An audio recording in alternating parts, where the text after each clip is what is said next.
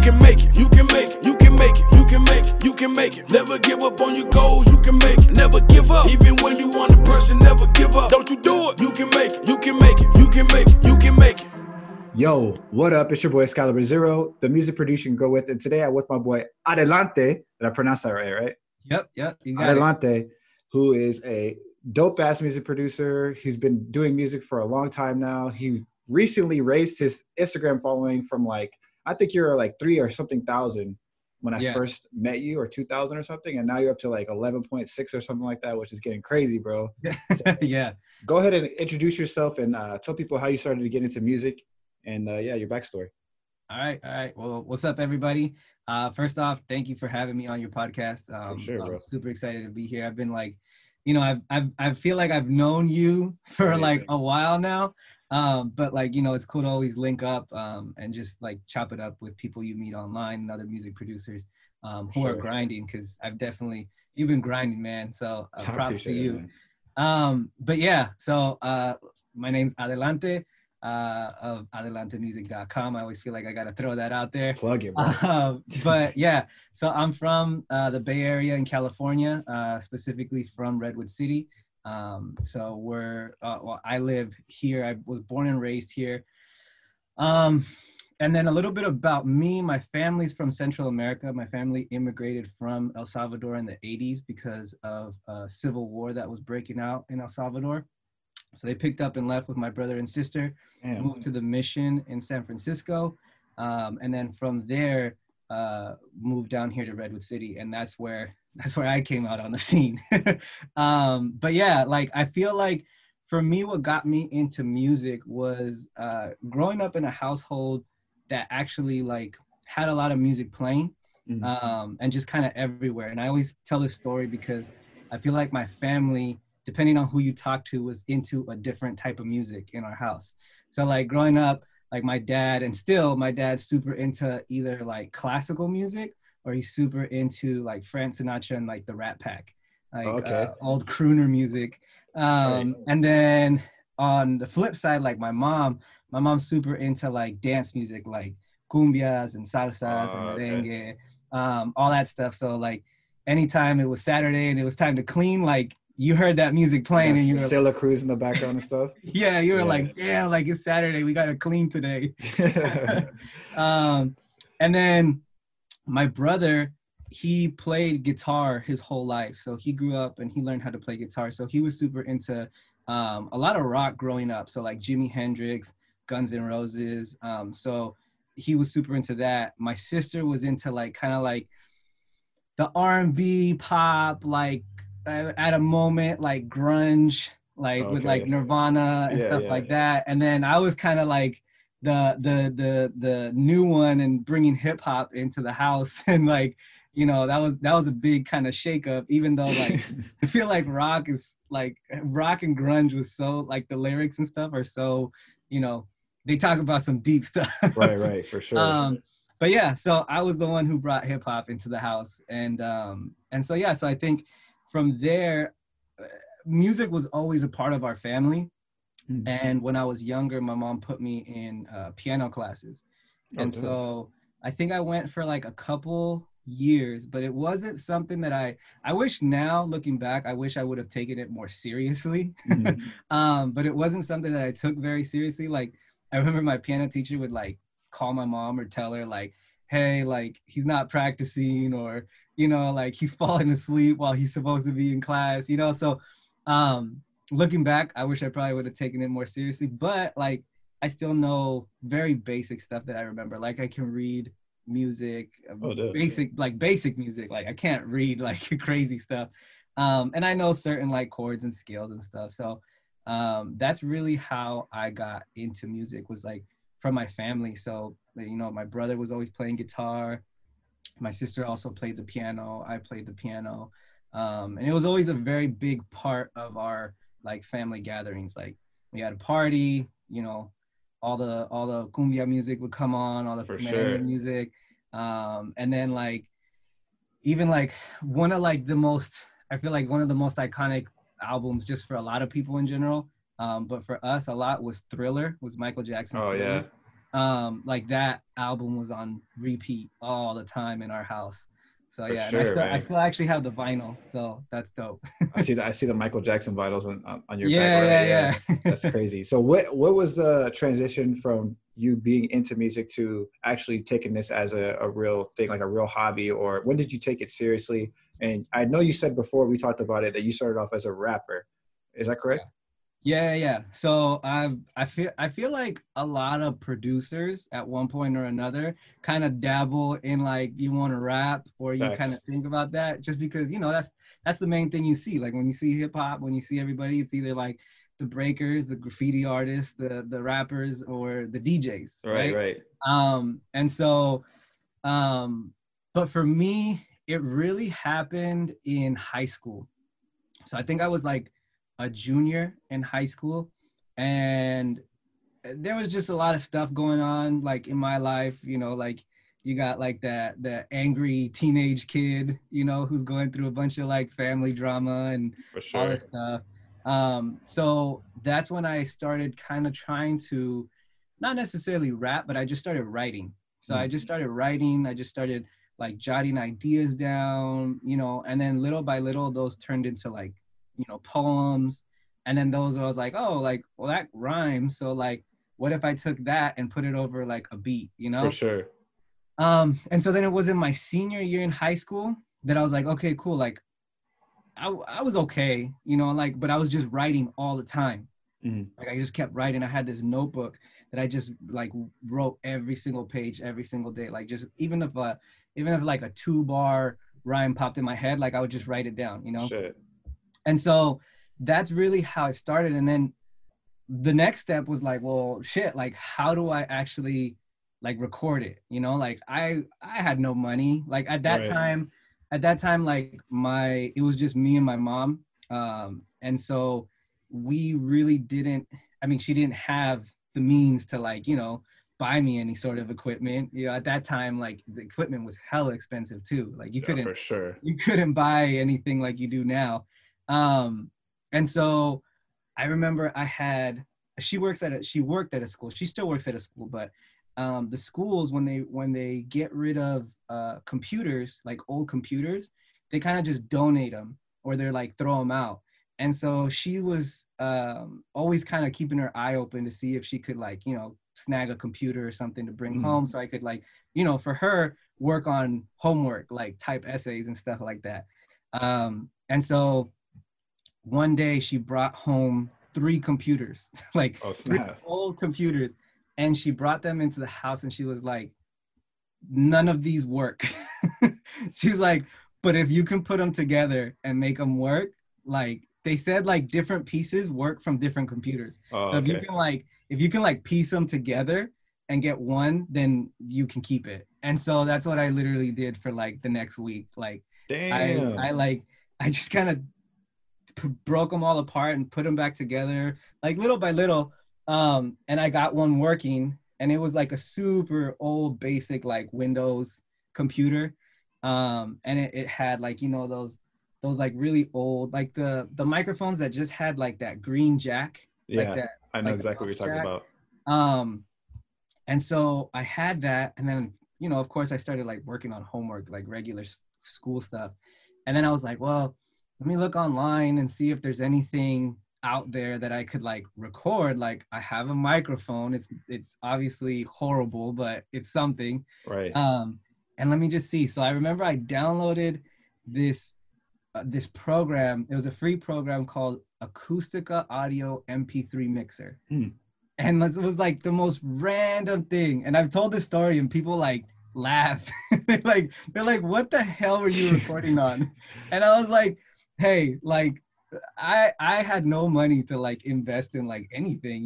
For sure. And so yeah, so I had this, and the reason I got it was because it was the only program that I found at that time that let me put an MP3 track in one channel and then have a vocal track on another channel. Oh, okay. Dope. And that's what I did. Like I used to put and again, I didn't have any knowledge about like what I needed. But I used to grab like a shirt or a tank top and like wrap it around my face as like a pop filter. It was the most like janky setup. Dude, I But had like a very similar setup. Like I had the PC microphone, like the little microphone, like the skinny one that hooks directly into your computer. yeah, And we put like a pantyhose over like a hanger. And okay. we pretty much like wrapped it around the closet, which is hanging dangling there. And we were just wrapping with the pop, like holding the pop filter. So I had a very similar story. So that's funny you say that. Yeah, so that's really how I was like, okay, like, and then little by little I just started like I had a couple friends who were also like into writing and rapping. And I was like, well, I was like, I was like, I don't got anything crazy, but if you want to just like somewhat put something together, like we can. And so people started like, coming over, or like, we'd meet up and write or record a few things. And it was all like really, really like it was like trash. But we were doing it, and I think that was the important part. And then later, once I graduated from high school and I went to college, that's when I started like kind of diving a little bit more deep into it. Mhm. Just because I had like all the time in the world. Like I'm in college, like all I gotta do is like get to school, get my work done, and then like I had time for everything. For sure. And so yeah, so I started like I bought like a USB mic and kind of learned a little bit more things about like mixing. And then like our school had a studio, and so I would just go spend time in that studio and just kind of sit there. And they didn't have any instructor or anybody there. Like you literally went by yourself and just signed out time. And I would just sit there trying to figure things out on Mhm. my own. But I had a friend in college that was super deep. Like he still writes to this day. Like he still writes to this day. And so we would just like buy and download stuff off of SoundClick. Like I know Oh, snap. Yeah, yeah. we were talking about that before. And we would just download and buy stuff off of SoundClick and then like record little things. So in college, I put together like it was like a 15 track like album, Mhm. like that I did on my own. And then after that, I went into DJing. And so I started learning how to DJ because that was another way that I started making money in college. Like I wasn't ever part of a frat, but I knew everybody who was, Mhm. and they all threw parties. And so I would say, hey, like I'll DJ your party. And they'd be like, Oh, oh yeah, dope. yeah, cool. So I would be DJing parties like every weekend and making money for like books and food and stuff like that while I Oh, was at school. snap. That's dope. Yeah, so that's really how it happened. And then more as I started like DJing more and more, I started noticing like, oh well, like these DJs are making their own remixes of stuff, right? Mhm. And so then I was like, oh, let me do that. And so then I started doing that, and I started messing around with like Ableton and recording my own mixes and making remixes and stuff like that. And then little by little, I was like, I actually enjoy producing a lot more. For sure. Like beat making, like DJing was fun, but it was also super like draining. Mhm. Like, rhyming was cool and fun, but it wasn't like 100% where I was. And so then I landed into producing and beat making, and that's when I was like, this is what I've been, this is what I've been looking for. That's dope, man. So how many years ago do you say that you started transitioning from a rapper to a producer? Oh man, that happened. That was a while ago. Like I'm probably aging myself right here, but like that was like I want to say like 2007, 2008. Oh, okay. That's around the time Yeah. I started. I think making beats was around then too. Like Yeah. 2007. Yeah. And so there's the never ending DAW war that Right. like who's got the better DAW. And really like at the time when I started like looking for different programs, like I mean, now I know they're super well respected, right? Like FL. And even then, like they were a pretty respectable brand, like, but like it wasn't at the point I think where it's at now, Oh yeah, you for know? sure. It wasn't. Uh, They definitely didn't consider FL Studio back then like studio or professional quality. Like it would get mocked, and then when you would hear producers that made like FL Studio beats, like they knew people were making FL Studio beats, they would like kind of like downplay them, and then yeah. eventually start taking over. Yeah. Yeah. And so I remember I tried it out, and it just wasn't like I was just looking for something that would obviously like work for me, right? And I Mhm. think that's eventually what it comes down to now. So I tried FL for a little bit. I didn't really click. I tried Reason, and that was like, for me, way too complicated. And I know all the Reason heads are gonna be like, no, bro, like it's hella simple. But like, I was trying it. I was like, nah, like I'm not getting it. Yeah, you got the And mixers in the back and stuff. Yeah, it's a little yeah, complicated. yeah. And then so then that's when I ended up with at Ableton, because I knew a lot of like DJs would record into Ableton or like make mixes on Ableton. And so that's what I landed on. And then that's kind of where I was like, oh, okay, cool. Like this is what really like user friendly wise and like the way my brain works, like it just worked. And so that's when I jumped over to like Ableton and just started using that. Oh, dope. Okay, for sure. So when you transitioned from being, you know, a rapper, you were paying for beats back then on SoundClick and stuff, or you were just downloading like free licenses and stuff? There were some that I did. There were some that I like, obviously I was always looking for like the free untagged ones, Right. you know? But I would like the ones that I ended up really liking, you know, like, cause I knew like, okay, you could download this for free, but then I couldn't necessarily use it, Right. you know, like, you know, you'd always see like those disclaimers and stuff. And so eventually like the ones that I really, really liked, like I would go back and like buy them, or I would just buy them like straight out like that. Oh, for sure. So do you think that being a rapper at first has helped you understand producing, not only in the sense of making beats, but as a sense of creating an empire, like selling beats as well? Yeah, I think like disclaimer, like my rap career wasn't like long lived, right? Right. It was short, but I think being in that space, it did give me kind of like the understanding of what people are looking for, because I kind of went through it, right? Like I had those feelings of like, oh, well, like if I use this beat, like is somebody going to like come, you know, because everybody's thinking like, I'm gonna record this song, it's gonna be a hit and it's gonna blow up, right? Like that's everybody's ultimate goal, right? And so, well, I'm kind of generalizing there. You know, somebody might have a different goal, but for the most part, like if you're gonna record a song, you want it to gain some sort of like fame, right?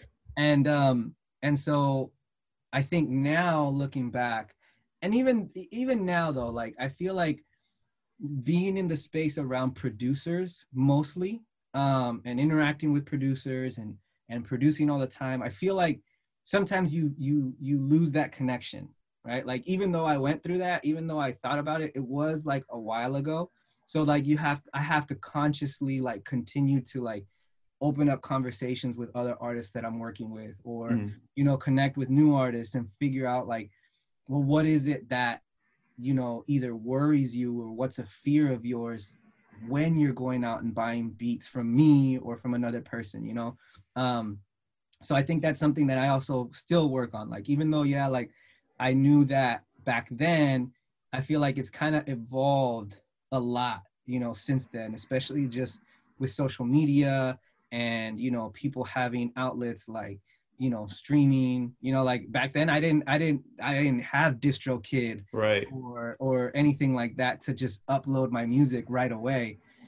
So like all of those albums that I put were on like either physical, like just burned CDs, or I had to upload them onto like, dang, I don't even know what I had it on. I don't know if I had it on like I for sure had my MySpace profile, right. but I don't know what I actually put the actual album on. But yeah, so now I feel like it did help me, but it's evolved in such a way now that it's like, it's crazy now, because now there's so many possibilities. Like people go on YouTube and download a beat, or people download a beat on BeatStars or Airbit, or, you know, still SoundClick. And now it's just so quick to get your music out there, that it can come with a whole new set of like worries or concerns from the artist's side. For sure, man. I definitely hear what you're saying. And I like that your social media post, or your Instagram specifically, is more directed towards that audience, like that rappers out there who are looking for those answers, who may not know, you know, they need to sign up for an LLC, or, you know, how to sign up, you know, with DistroKid, or, you know, where's the best ways to make, you know, different streams of revenue. So I definitely respect the approach that you have coming as a producer, more targeting towards rappers, because I feel like even me as a producer, I'm sure other music producers can relate. when we start posting on social media, our first instinct is to post like a beat, a video over a beat, and more things that are lenient toward, like more things that are directed towards a producer. But you kind of just shifted, and the way you started posting your content is more directed towards rappers. So I kind of wanted you to elaborate on that. Like, what made you, what pretty much clicked in your head where you're like, okay, let me transition and really educate this audience? Because you have a lot of great information. Like, I'm learning a lot just reading your posts on Instagram and stuff like that. So what kind of clicked and helped you realize that, you can educate that fan base? Yeah, it really came, it's been something that I feel like I started up my Instagram 2 years ago, I think it was. And same thing, like right away, I was like, oh, buy this beat, oh, here's this beat making video. Oh, like da da da da, because that's kind of the first thing that you jump to, right? And it's a lot of the times because we see what other music producers are doing, or and so we're like, oh, now we're in this realm where we want to get our brand out there. We want to portray ourselves in a certain way to gain some level of like respect in the community. Sure. And so yeah, I think for me it came within this last year, and it started happening more because I started running more studio sessions. Like right before the pandemic hit, I was running a lot of studio sessions, and I would be recording artists and rappers and just kind of kicking it with them. And a lot of these guys are independent. A lot of these guys might have been, either doing this for a while or not, but it hadn't, it hadn't really gone to a level that I think they had hoped for, right? And so the more and more that we talked, like for me on my end, I'm always like doing some sort of research. I'm always like watching a video. I'm always reading a book, or I'm trying to listen to something or a podcast, because I'm always trying to answer questions that I have myself. Right. Because I want to just be able to help. Like, I think that's one thing that I was learning. And one book that kind of put that into perspective for me, the title is called How to Build a Story Brand. And that was one book that really, really helped open my eyes in terms of like what I wanted to do as a music producer.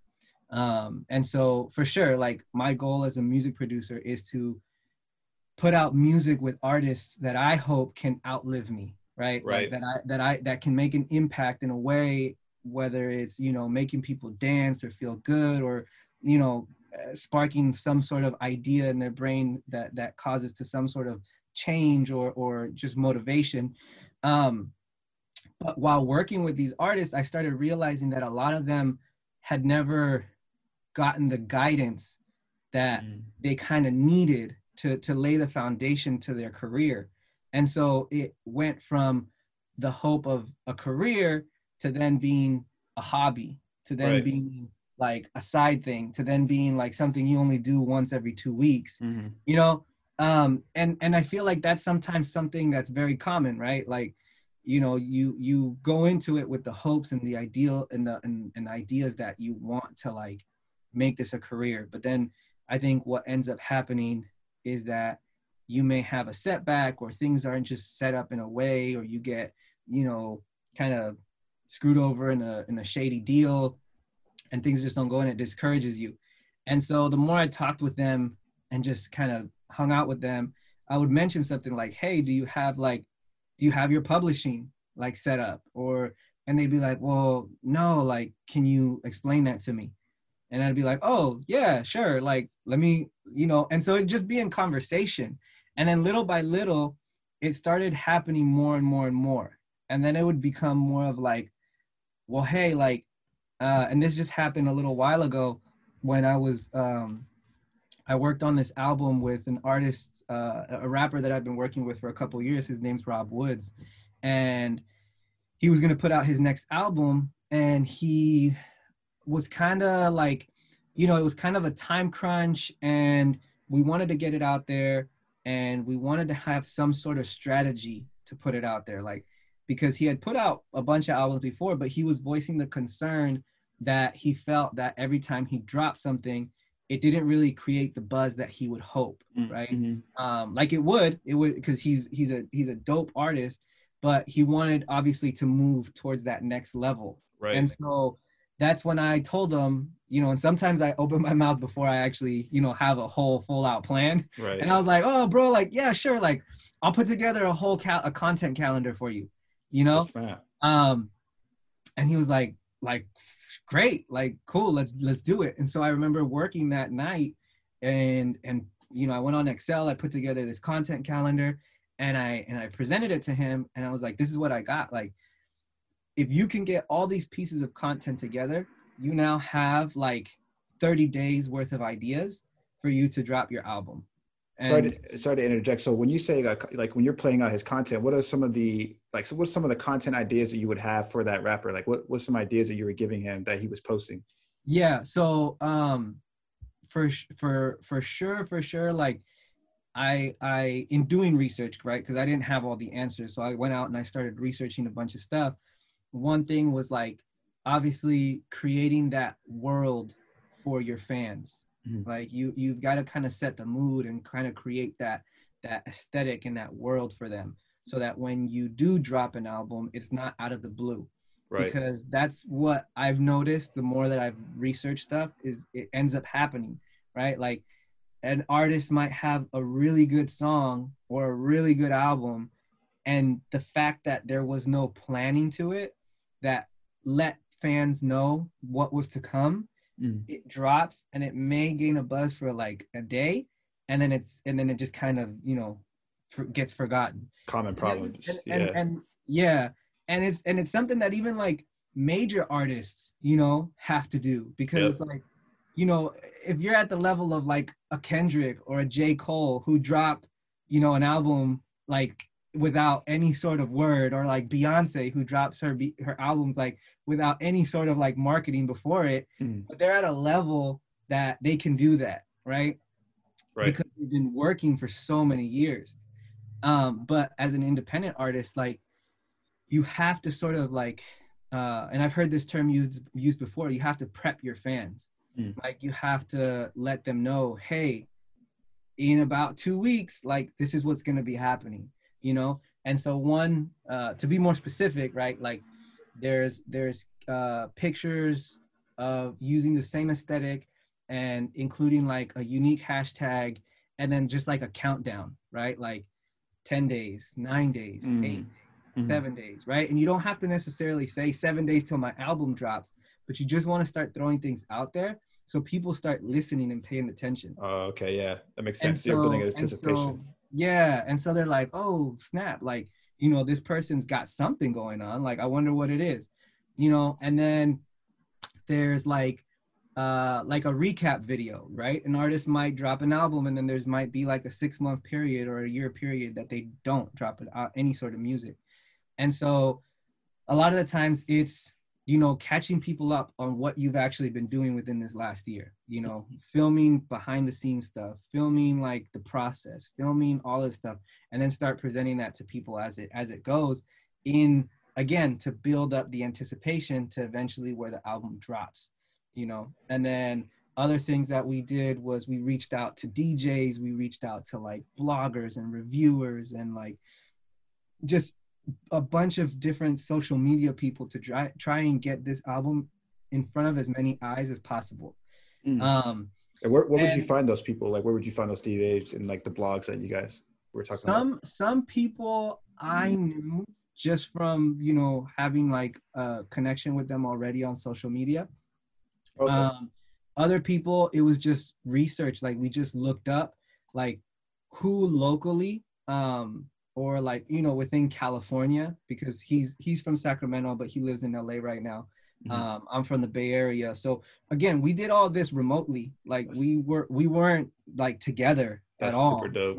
You know? And so, you know, he would be like, okay, cool. Like I'm going to reach out to this and this person because I know them from a time that I did a show, right? Because, you know, or I reached out to somebody because of a time that they covered another artist and I reached out to them and said, hey, like, you know, and it was obviously something very professional. Like we had to put together an EPK, which is an electronic press kit So it has like a little paragraph about who the artist is, a little paragraph about what the album is and what it means to the artist, and then a link to the album. Usually, right, if you're uploading to DistroKid or CD Baby or United Masters, whichever distribution, you could have like a pre-save link, but the reviewer can't get to that. So what we did is we uploaded his album to SoundCloud and we just made it private. And so we just included a private SoundCloud link so that when we emailed or we DM'd the person, we'd be like, hey, you know, I would say something like, I noticed that you cover, you know, independent artists. I've been working with this rapper, you know, and then tag him. He's really great. He stands for this and this and this. We were wondering if you would be interested in writing an article or reviewing his album. And you know, sometimes they would get back to us and sometimes they wouldn't. The ones that would say yes, then I would say maybe like 95 to 99% of the time, every single person asked for the EPK. Every single person asked, oh, okay, can you send me their press kit so that I can, you know, check them out and listen to the album. So that's something that was very, very crucial in terms of like just having that sort of extra level of professionalism, right, when you're presenting it to somebody else. That's a big J, man. I definitely think that's something that's going to be useful for rappers who are trying to be on the rise and, you know, make a name for themselves, because as you mentioned earlier, most of the time rappers are just pretty much taking a track, dropping it immediately, just promoting it like crazy, like listen to this, like spamming their friends, which does not work. And I mean, I think it hasn't worked for a while now. And even when I was making beats before, like when I was trying to promote my brand, I was doing that same type of approach where I would release a beat, try to text or, you know, send out the beat to a few friends or something, and then it would just kind of just die off. But I think that what you're doing is you're building, you know, you're building that attention, you're building the curiosity from the fans, and then you're moving over to not just having that track ready for just the fans in a official release, but you're also reaching out to different people who can get that song even more like bigger, even more spread to even, you know, a bigger audience and stuff like that. So just the fact that you mentioned the EPK and stuff like that, those are huge gems that I think a lot of rappers are going to really benefit off of. What are some like the biggest mistakes that you see rappers make when they're trying to, you know, make a name for themselves? They already have their track, they're really good with making their music, or they're really good, you know, they have their mixing services already ready. What are some of the steps that you think that rappers should take to really avoid making those mistakes and getting the most out of their track or their song? Yeah, that's a good question. I think one thing, and you kind of mentioned it already, and we kind of touched on it, is that they just overlook the power of having a strategy, and having like a specific goal, right? Like something that's attainable. A lot of the times I've learned this over trial and error. Like it wasn't something that I just magically came up with and it worked, right? Because even with this last release, like there were issues that came up. Like for sure, it was a great release and it worked and the numbers went up, but there were still things that we could have done better, right? And that I could have done better. And so I think one thing is definitely have a plan, have some sort of plan where you sit down, like you've now put together a 10-track EP or a 10-track album, and you now, instead of just jumping into it and dropping it and saying, here's my album, run the numbers up, blah, blah, blah, blah, blah, like, you know, all this stuff, like really take a step back and be like, okay, what do I want out of this album? Like, do I want to A, increase my Spotify followers, B, increase my Spotify streams, which may go hand in hand, C, increase my Instagram following, like D, do I want to lead everybody, instead of streaming, to iTunes so that they can actually purchase the album? And so that's one thing, like pick a specific goal, like be very, very specific in what you want to track, because then that's going to allow you to then, a month after you've released your album, to look back and say, did I hit my goal? Did I increase my Spotify streams by 500, right? Did I increase my Spotify listeners by 300 or whatever it may be, you know? And if you didn't, then it's not for you to like give up, right? It's to then go back, look where you could improve, and then apply that to the next one. Because a lot of the times what ends up happening is we try something, we fail, and then we give up. Right. And then you're just like, well, you know, I'm the hottest rapper out here, but ain't nobody paying attention to me. Right. Like, for sure. And it could be true. Like it could be true that you are the best rapper or the best lyricist out there. And I think, I can't remember who said it. I can't remember if it was Timbaland or somebody, but they said, they mentioned something where it was like, most artists have already made a hit record, or most artists have already made a hit album. I believe that, right? For sure. The planning that went into it to get it in front of the people who needed to see it or hear it just wasn't executed the correct way. 100%. And so it's not to discredit the artistry side of it, because most producers are raw at this point. Like, you can make tracks, you know, you can make like 10 tracks in a day if you really wanted to, you know?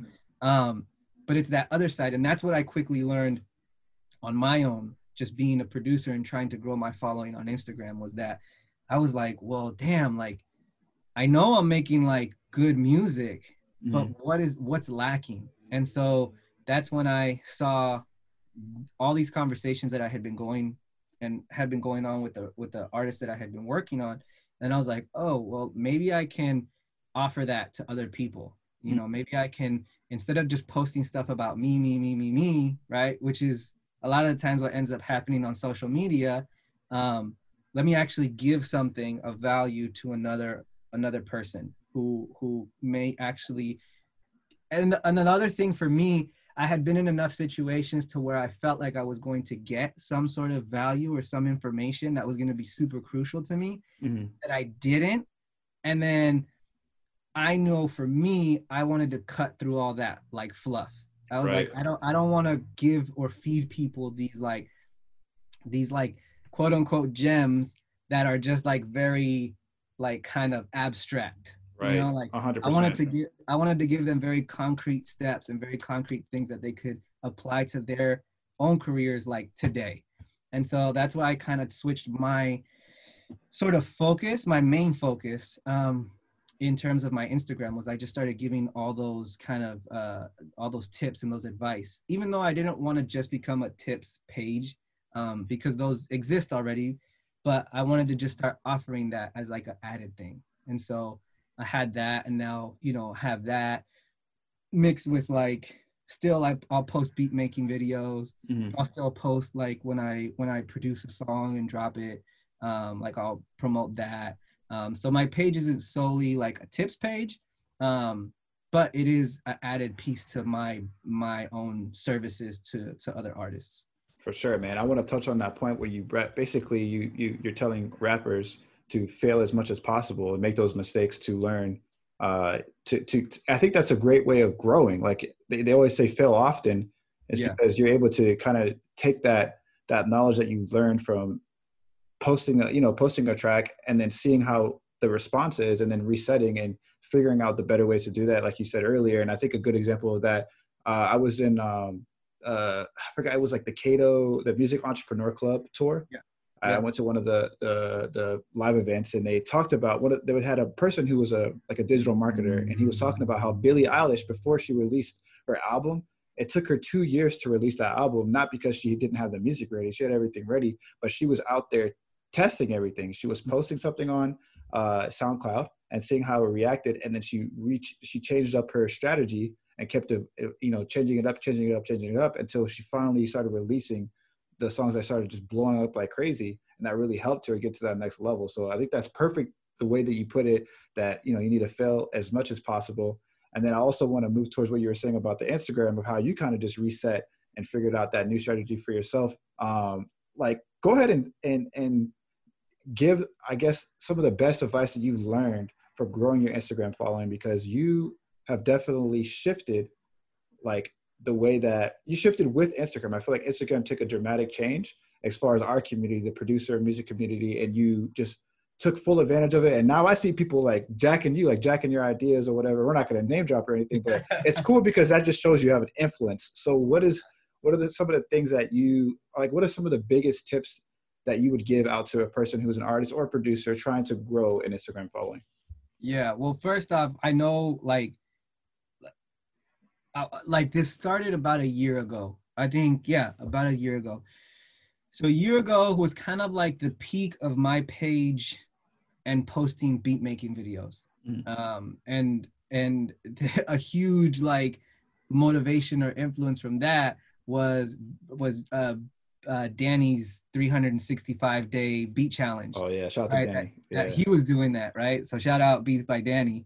That guy, I would like see him pop up on my feed like every single day, and he was posting a new beat making video, and I was like, damn, like, okay, well, you know, if this is working for him, right, let me try it out. So I started doing similar things.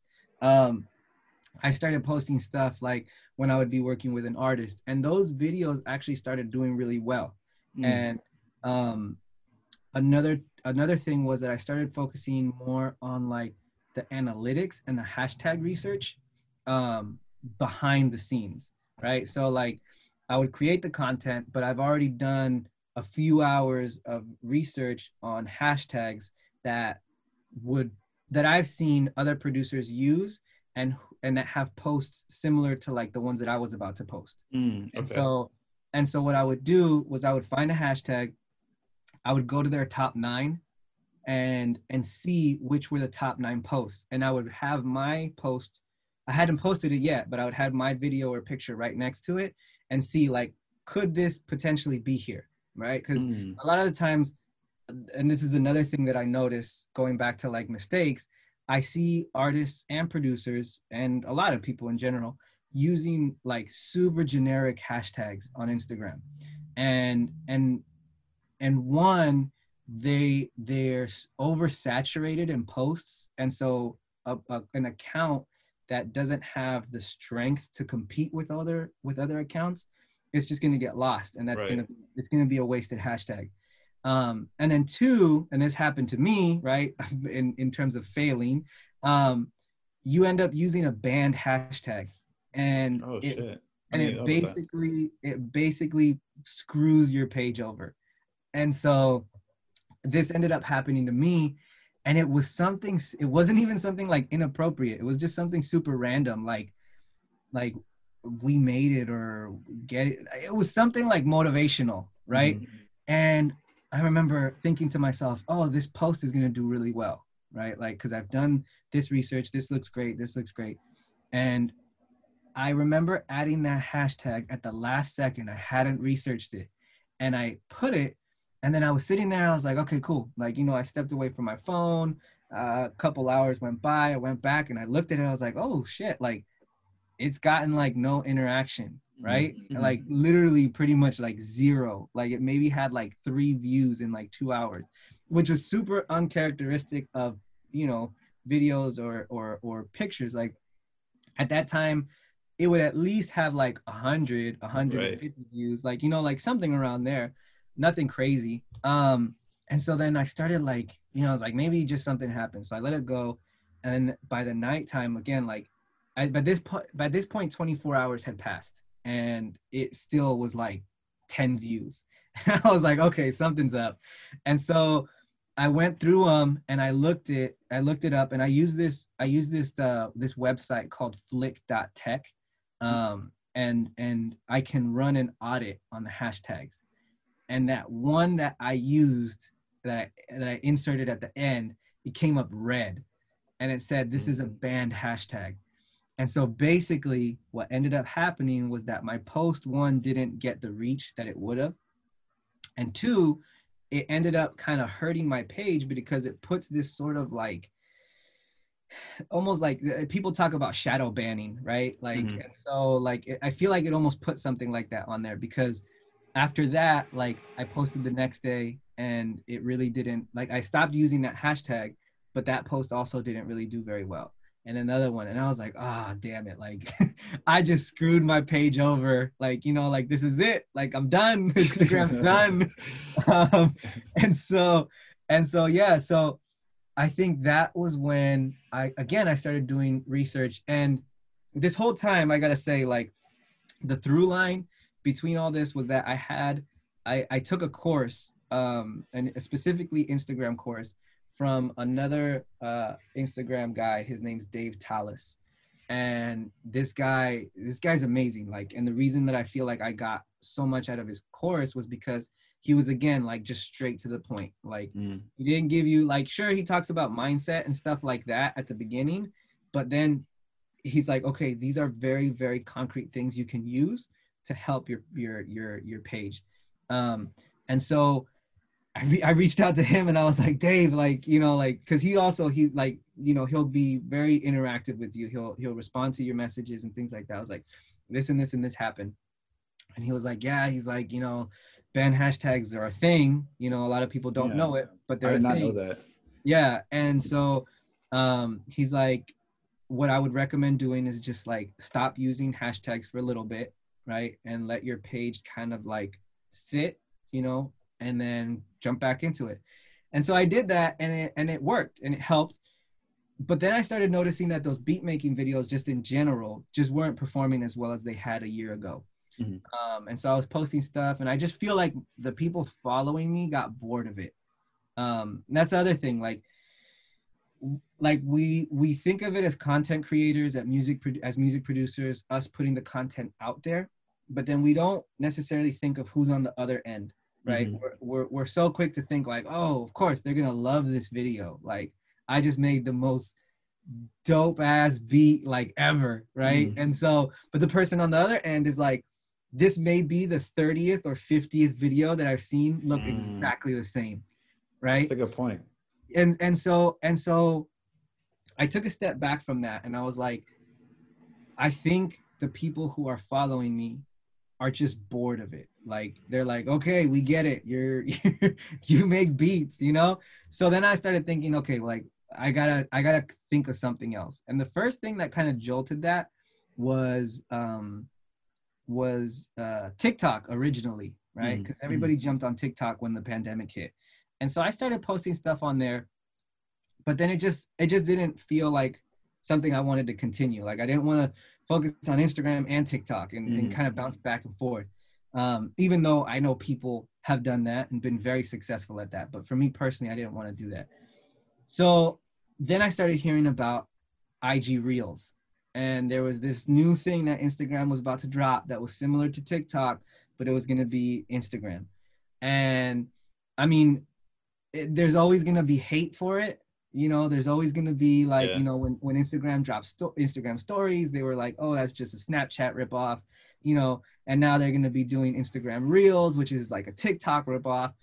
And I thought to myself, okay, like, people are going to be either really in love with it or they're going to hate it. Right. But I knew regardless whether people loved it or hate it, Instagram was going to push the hell out of it, because that's what they always do. Yep. They always do it. When stories dropped, accounts boomed with stories because, you know, of the people who were quick to adapt to it. With IGTV, there was a lot of accounts that really gained a big following with IGTV. And I felt like with each of those, I was late. Like, with each of those, I like didn't take advantage of it when I should have. Same here, man. I did the same thing. Yeah. And so then when Reels was about to come out, I told myself, all right, this is it. Like, I have to be on it the very first day that they drop it. Like, and so then that's what I started doing. And I just started posting, you know, again, beat making videos, because that's what my mind automatically jumps to. But then I thought to myself, well, how can I make it a little bit more interesting? And then, you know, I jumped to like this kind of like, I guess it hasn't become an official series, but it's one that I've kind of incorporated a lot.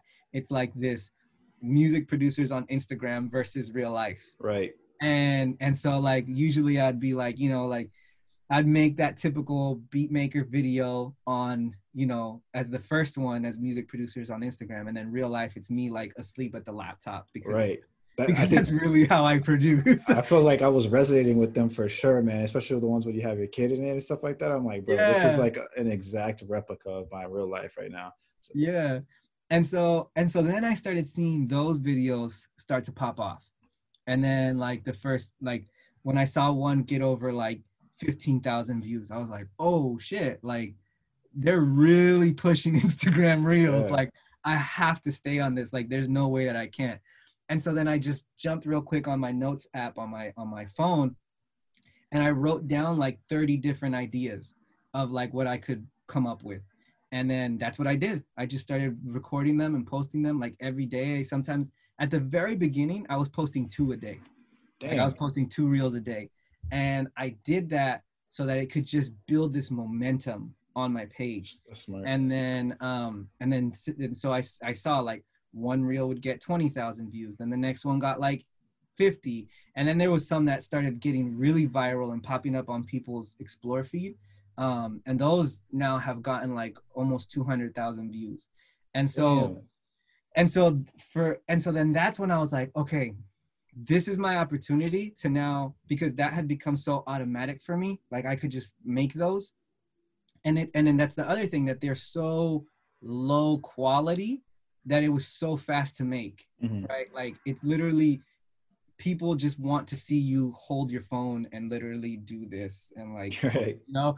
And so so low quality and so quick to do that I was able to do it fast. And so that opened up time that I was like, oh, now so many people are like having eyes on my page that I can include something else. And that's when the carousels came in.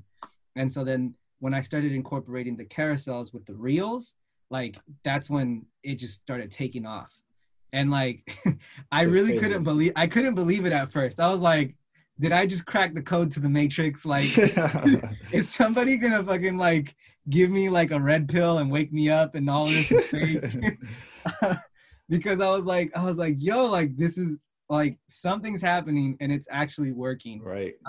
And so now I'll still drop beat making videos. Like I said, I'll still promote my new songs that I've produced with other artists, but that's not what my account is solely based on, right? There's other groundwork to at least to Instagram, right? Like, there's groundwork to Instagram that I know can provide value to people. And then I layer on, you know, the beat making videos, the promotion, song drops and all that stuff. And so people are like, oh, you know, like, because I've had comments and messages where it's like, oh, thank you so much for the tips. Like, and then I saw your beat video and like, yo, like, you're a dope ass producer too, you know? Dope, and I was like, and so I think it's just that it's like being able to have like that value that you give in one way or another, because everybody does it differently. Right. And so I think that's really where it stemmed. I know this got super long-winded. No, I mean, you were just dropping value bombs right there. Like, geez, I'm gonna cut all this up for Instagram content. That was some good stuff right there. I learned a lot right there, man. So yeah, so I think it really stemmed from just having conversations with the artist. And one thing, I remember doing this, like, I want to say it was like 4 or 5 months ago. I remember I was always trying to figure out what was it that made people buy a beat from me, right? Or do business with me, right? Because in one way or another, they're investing in my business, in my brand. And so I was talking with somebody else and I was just like, I could create like a Google form. And so I created this Google form with just some questions like, you know, your name, what's your job? Because for the most part, an independent artist is still working a job, right? And then what made you buy a beat from me? And then like, I think a follow-up question was like, what is one thing that, you know, will stop you or deter you or something like that from doing business or buying a beat from somebody else or from me? And I learned so much from that. Like, there were like, I think about 11 people that responded. And these were all artists that had already bought a beat from me. So I knew that one, they already invested in me, but they might still have, and I learned a lot from that. I learned a lot just from asking them questions and saying like, hey, like, I appreciate this. And then of course, at the end of it, I like gave them free stuff. Like I gave them free beats, I gave them coupon codes, all this stuff for participate. But I learned a lot from that just because I was like, I want to know, I'm always trying to think of like, okay, just because somebody invested in me doesn't mean that they're going to continue investing in me, right? Like, I want to know how I can continue giving them value and providing them with sort of like the space to be able to feel like they can trust me and that they can connect with me and then that I can help them out. For sure, man. You know, Tony Robbins has this quote where he says, don't fall in love with your product, fall in love with your ideal customer. And I think that's a perfect example of that, because you're getting to know them more on a personal level and also getting to know their pain points, and you solving their pain points. If that's any business in general, you think about any business that has grown, that if you solve a pain point, and it could be something as simple as a sweater all the way to, you know, anything. If you solve a pain point, you're going to be able to monetize off that, which is real dope to see you, you know, switch like just a different angle than what a regular producer. Like, I don't see producers out there giving out surveys to their clients to, you know, get to know them better, to figure out how they can continue to be a customer. Because if somebody buys from you one time, that's a good sign. They can buy from you again. They can, you know, shop with you again. And I think that translates to as well for artists. If somebody listens to your track and downloads it or buys it, they'll listen to it again if you know how to keep that relationship with them and get to know them. And I think that will translate very well for artists. For anybody who is an artist trying to make, you know, a living off this, you know, you mentioned earlier that most artists are independent and they have a side job, you know, or they have a job and they're doing the artist stuff on the side. What are some ways that artists can really monetize off their music and, you know, be able to at least pay some type of bills or some type of, for their equipment, for their beats? You know, what are some ways that artists can really invest in themselves and monetize off their music? One thing for sure, I mean, there's a few things, and especially right now with the pandemic, it's kind of forced artists to be a little bit more creative in terms of how they're going to survive this pandemic. I mean, in general, a lot of small businesses have had to become really creative with ways that they're going to survive this pandemic. If this were, first and foremost, I think shows is a huge source of revenue for artists. Like, I know a few people who I've talked to on a frequent basis, like shows was something that they had lined up and that really kind of hurt their pockets. Sure. So many venues closed. And so, but there has been that space that's now opened up with virtual shows, you know, like, so if you wanted to go that route, you could offer virtual shows. And I know in within them, there's like the tip jars, or like you could, you know, put your Cash App or your Venmo in the chat, and then, you know, somehow get people to donate that. There's places like Patreon, where you can create like a subscriber monthly fee, and you offer new things, either merch or new music or exclusive stuff to your fans. In that way, there is one thing that I've noticed a lot of people start doing is selling on Bandcamp. Because Bandcamp on Fridays, I don't know if it's every Friday, but they announce it like specific Fridays, they don't take any sort of percentage out of the artist's fee. So you can literally go on there, upload your stuff, and then sell it, and you keep 100% of the money. Oh, nice. And so I've noticed a lot of artists take advantage of that. Like, what they'll do is, like, maybe they've been sitting on like 30 tracks, right? Like, because they've been creating every single day while they're in the pandemic. So they take like maybe 5 songs and put together this like unreleased EP that's only available on Bandcamp. Like, that's the only place you're going to be able to. Super smart. And not only will you get the EP, but you'll get, like, maybe they're also sitting on stickers or pins, or they're sitting on shirts that they haven't been able to sell because they can't get anywhere. So now you package it together. Now you got like this unreleased EP that's never going to be on streaming.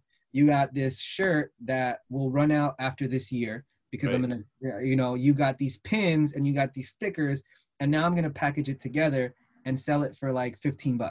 And I'm going to keep, I don't have to worry about any cut because I'm going to keep all those $15 for me because I'm selling it, and it can only be purchased this Friday, right? Like, creating that exclusivity, especially if you start having already a pretty core fan base, is going to drive people there, because whatever, you know, we're always suckers for wanting to be the ones who have like one of ones, or 100%. You know, like, you know, even me, like I on the side, like I collect sneakers, right? And so I have these pair of Jerry Rice like Nike trainers that only released like a certain time, and I was able to get them. And so now I'm like I'm the only one with these. Like Right. I'm It creates never a wearing these. feeling. It Yeah. definitely creates a feeling when you're exclusive, when you're part of that small circle. Yeah, and when you wear something. so I think that's one way. Patreon's another way. I mean, you could set up a Teespring or a Printful account and just create new merch.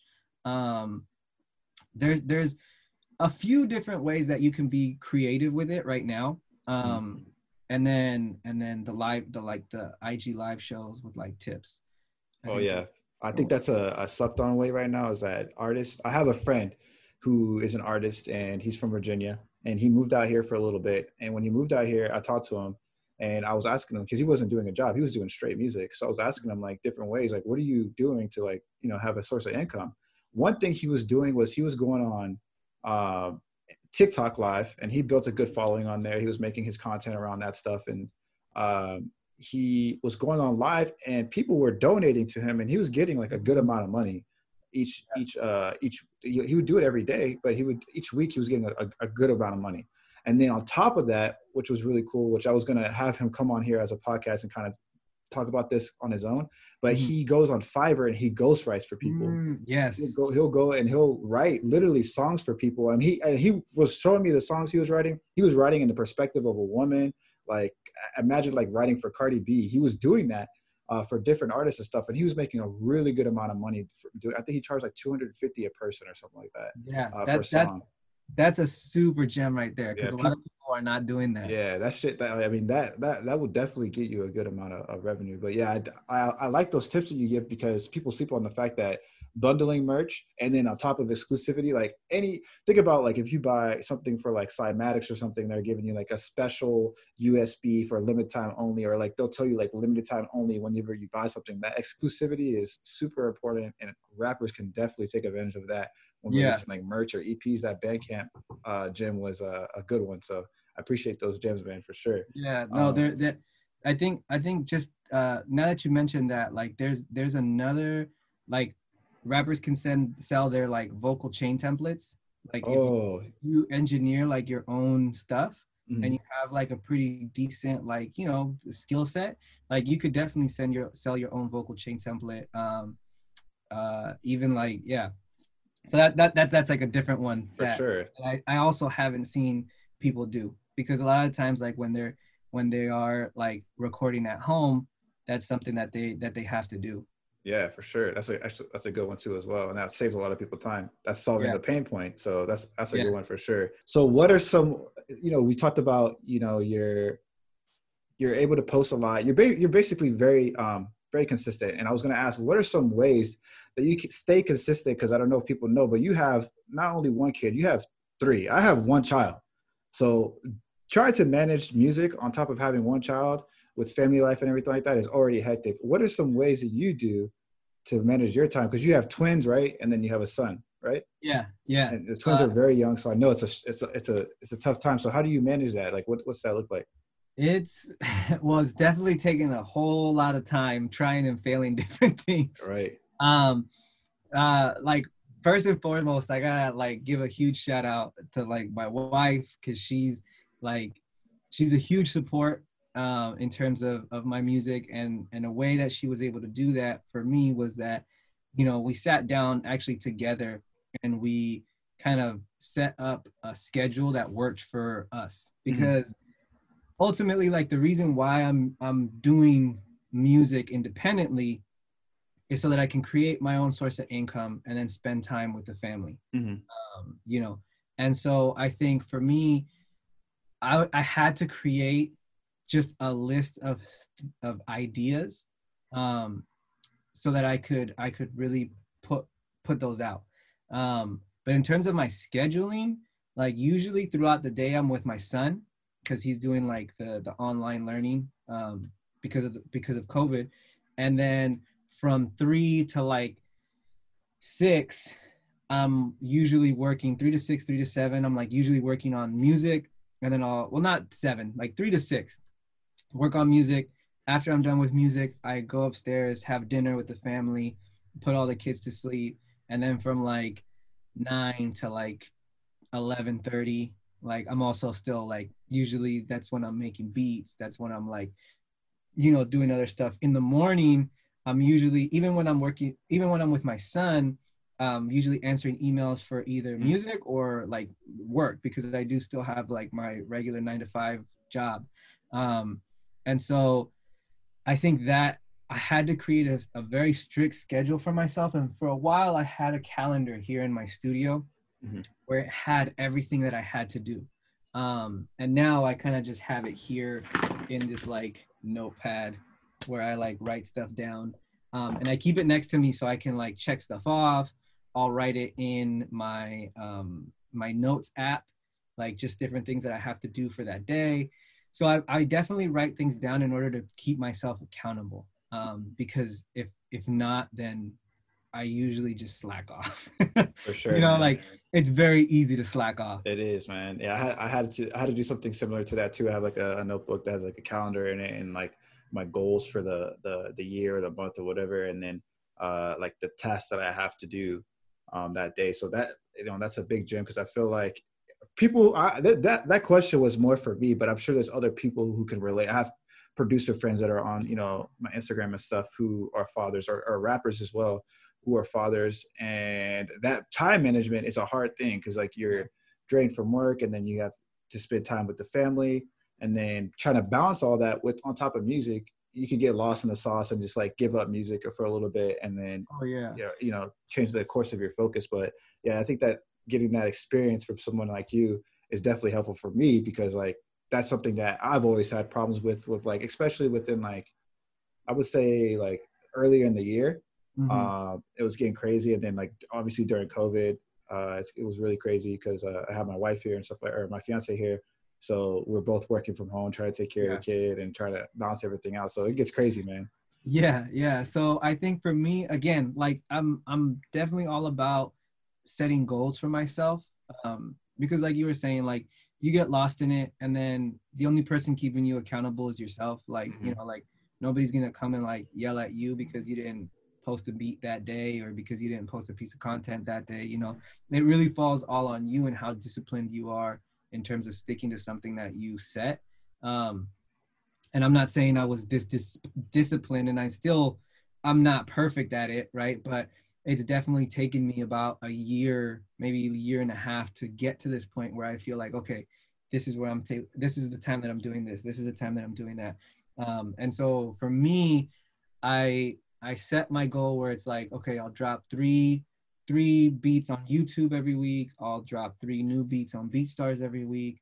I'll post 4 carousels a week, and maybe like 2 to 3 like reels or videos, you know, like that. I had to set those numbers for myself so that I could mentally like check off, like, okay, like I did this, I did that, I did this. And then sometimes I'll do multiple in a day. Like if I have more time and I've done like kind of what I've already said I was going to do, I'll do more, right? Like I usually don't stash ideas. Like I'll write them out and kind of map them out.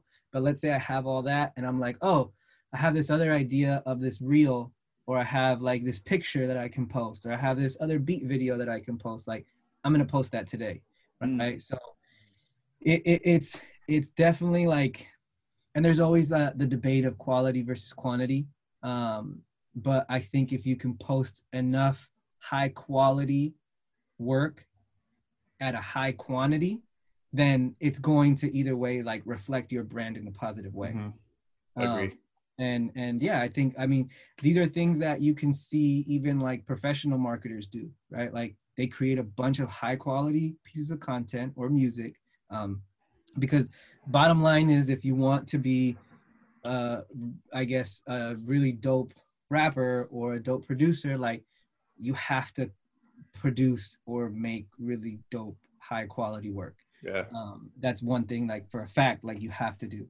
And obviously some people may be starting out and it might not be there yet, but what I would say is like, don't get discouraged, right? Like everybody started at one point, you know, like you're not going to be making these amazing songs right off the bat, right? Like your vocal chain might not sound the cleanest. Your mic might not be the best right now. And you can do a lot with a little bit now. and I remember posting about kind of like how to make a home studio like on a budget, and I put a price point of like $350 or something, and it was very entry level stuff, entry level microphones, entry level like Focusrite Solo, things like that. Like I knew it was budget stuff, and and on one hand you had people who were like, oh, thank you, this is what I was looking for. And on the other hand, you had people who were like, this is all trash stuff, like, and I'm like, Right. I'm not saying that it's horrible, like it's not, obviously it's not the greatest, but somebody might not have $3,000 to invest in something at this point. 100%. And on top of that, I feel like if you get your vocal chain like right, like you can make, like I was using the Audio Technica, it's like the AT2030 or AT2035, I think it is. It's like $150 mic. Like I was recording people on it, and the fact that the engineering and the template and the template that I had set up with my vocal chains, I had it the way I wanted it. I had it sounding like we released this stuff, and it sounded very like professional. And so I think that's something that you can do at a low entry point.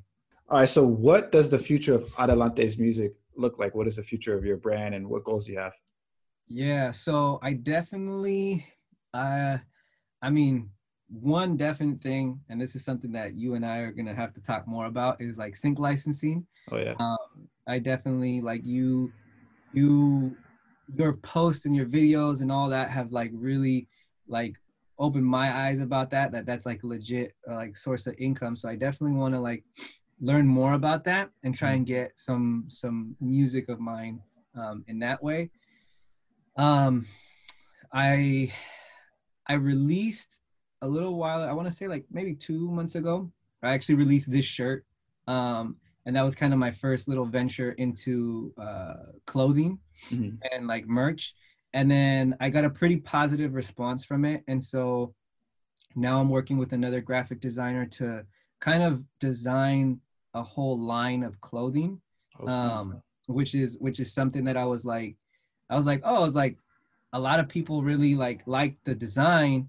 So now let me take it a step further, and try and like, it's not necessarily a streetwear company or brand where it's going to be like sold in stores. Even though that's definitely an option, it just takes a little bit more of upfront investment. And with 3 kids right now, I don't got that sort of upfront investment.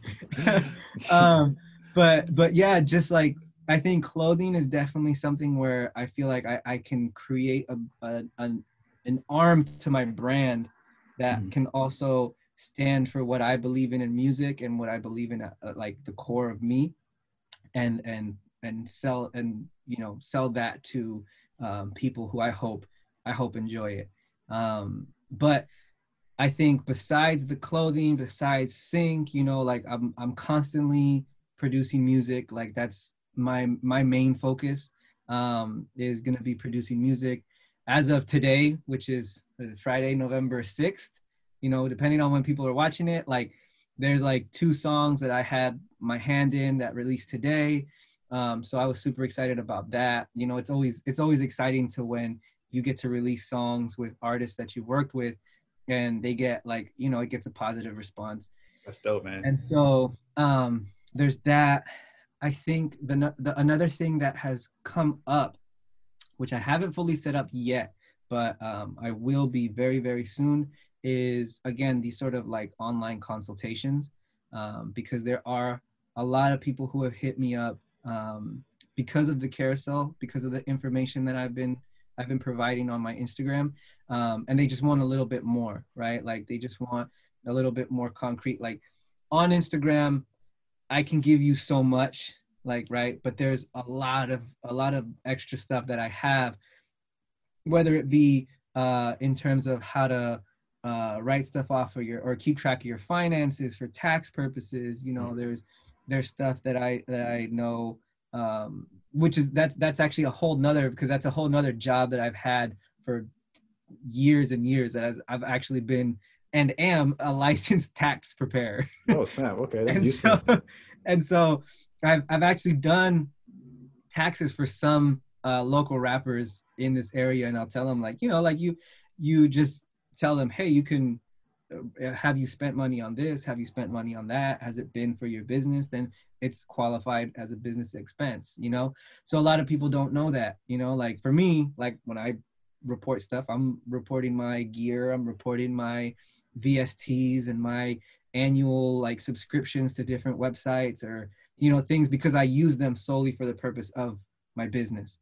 And so that's another thing. So like the consultation piece is something that has come up recently because of the posts. And so I'm definitely looking into offering that to a bunch of like upcoming and independent artists. And a lot of times it's like, it's things that I like talking about. Like it's really something like I didn't know much about going into it, because I was like, oh, I love, making music. I love making beats. I love putting songs out.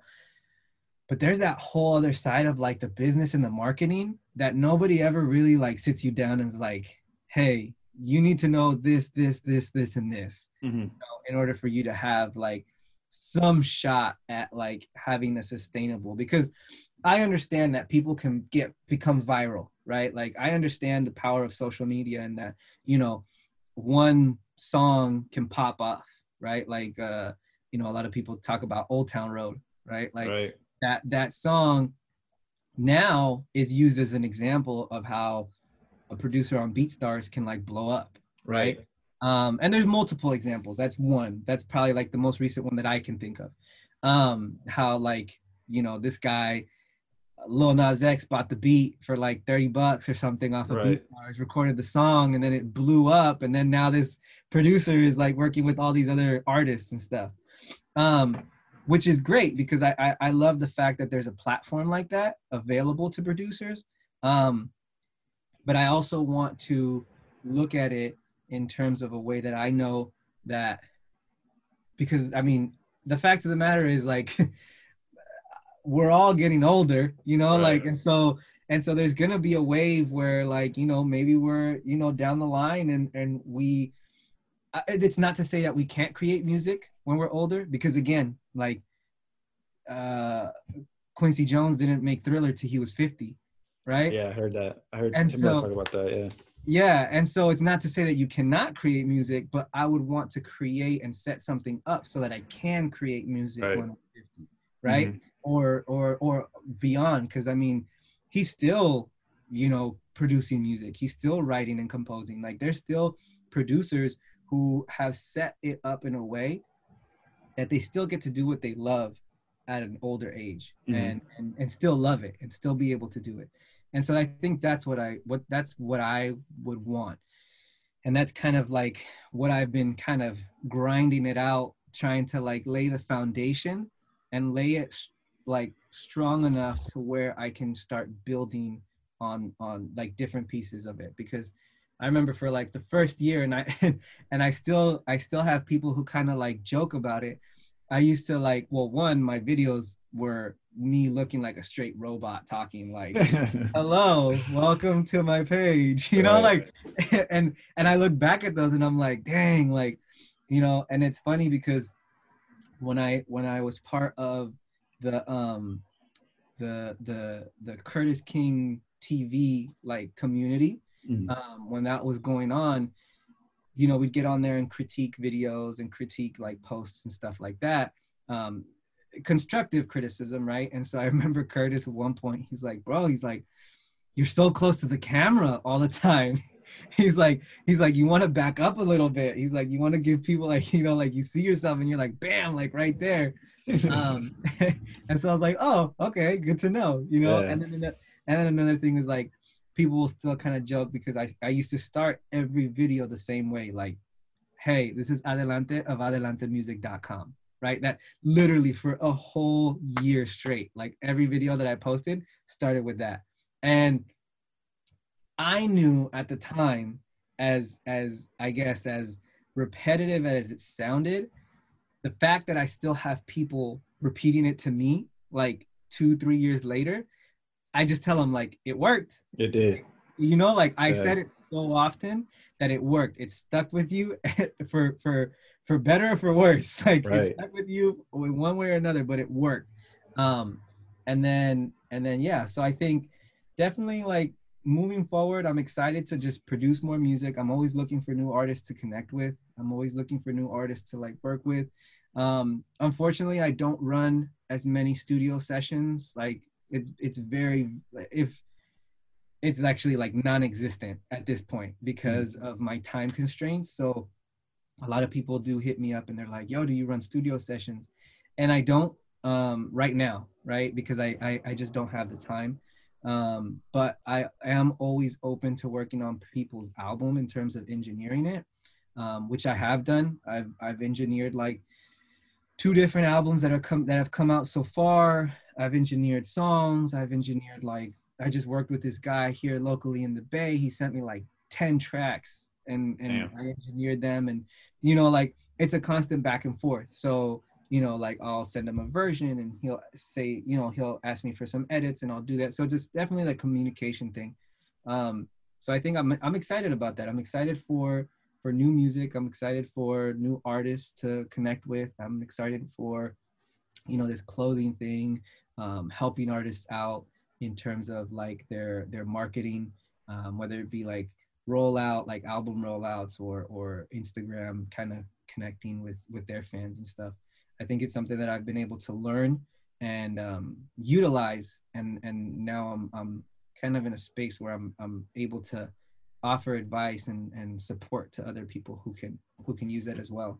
For sure, man. You're definitely on the way to creating that vision. Like you're doing a great job, and you're informing. Like I said, I look at your post and I learned a lot that I didn't know as well. So it's always dope to see, you know, producers giving out as much value as possible, especially to the artist community.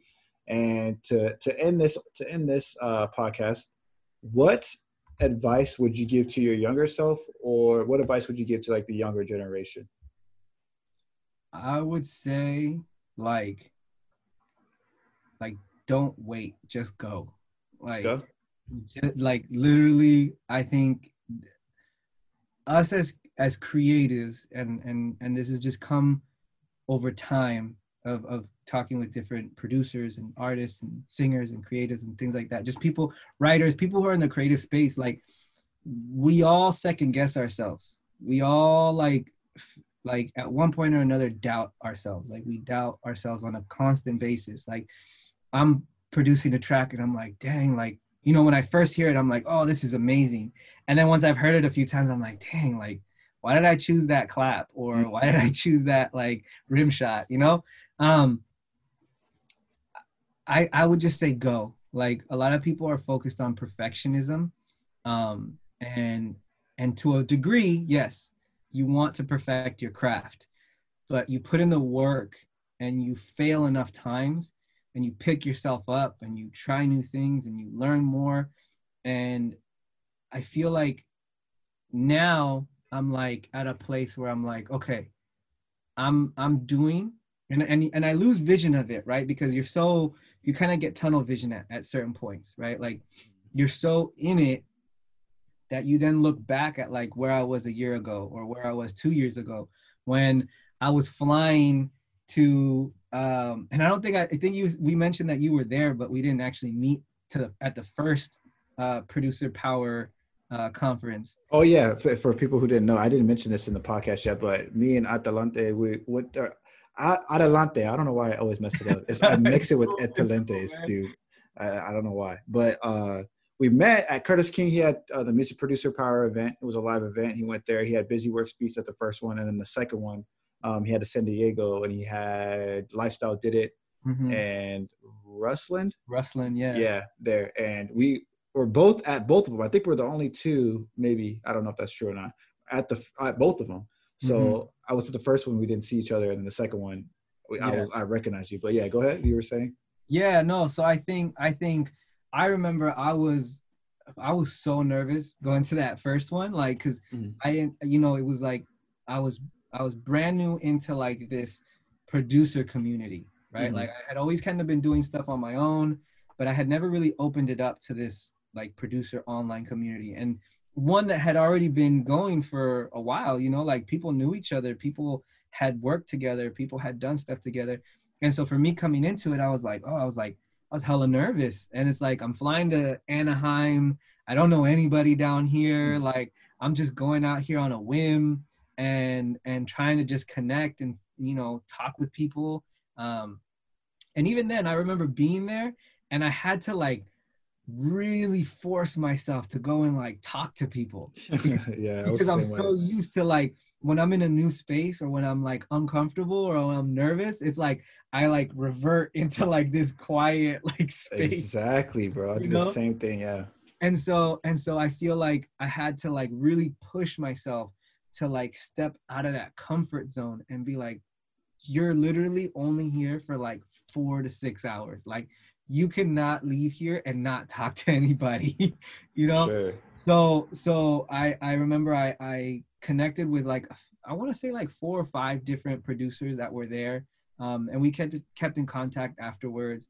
And then over time I met you. I saw your name pop up a lot. RMC's name pop up a lot. I met Danny and John. And so or shout out to all Danny, them. John the Dreamer. Shout out to Beats by Danny, John the Dreamer, and RMC. Yeah, like I met them actually through like the Curtis King community. And then we just kind of kept in contact after that. And so little by little, it just started building these like relationships and these friendships, even though it was through social media. Like, you just start creating these networks of people that you can kind of like reach out to if you have a question. And then I feel like now being here and being able to like have this experience of like, this is what's worked for me. And I know going into it, like my experience is not going to be the same as somebody else's experience, right? Like, somebody else may have a lot quicker success than I have. Somebody may have taken a little bit longer. But I feel like the pieces of content that I've been posting and the advice that I've been giving they're concrete things that if you can stick to it on a consistent basis, like your following and your brand and your music and, you know, whatever it is that you set your goal for can really like begin to move forward. Like, it'll actually start to kind of turn the wheel. For sure, man. All it takes is that consistency. I appreciate you coming on here, man, and talking it up with me. You definitely dropped a lot of gems, definitely dropped a lot of useful information. So I appreciate that. Tell people where they can find you, and that's going to be it. All right. Yeah. Well, you can definitely find me on Instagram, adelantemusic.com. That's ADLNTE music.com. I also have, you can find me on BeatStars on the same thing. You can find my website, same thing, same spelling, adelantemusic.com. And so I think, like you can, like literally all my social media is the same. Like nice. it's all Adelante Music. And then my website's adelantemusic.com. So if you just search that up, there's, you'll find me. Perfect, man. All right, man. Thanks again for coming on here. I'm going to end it right here.